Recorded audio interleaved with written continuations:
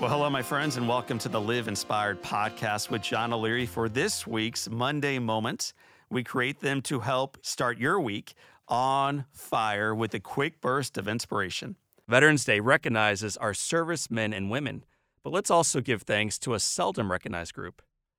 At the top of the U.S. military, the group responsible for the success and safety of every single individual in the armed forces is the Joint Special Operations Command, known as JSOC.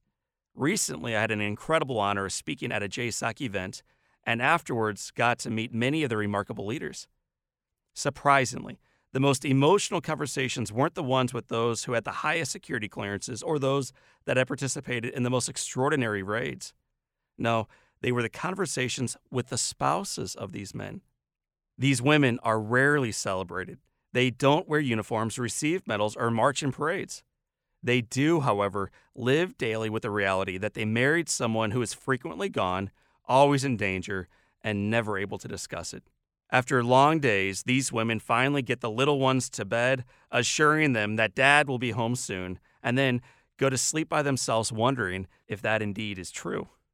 English writer G.K. Chesterton wrote that courage is almost a contradiction in terms. It means a strong desire to live taking the form of readiness to die.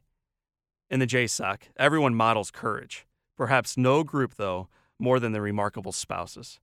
This Veterans Day, let's be mindful of the sacrifices being made for our freedom, not only by the soldiers, but also by their spouses who courageously serve their households so that the soldiers can serve our country. My friends, I am John O'Leary, and this is your day. Live inspired.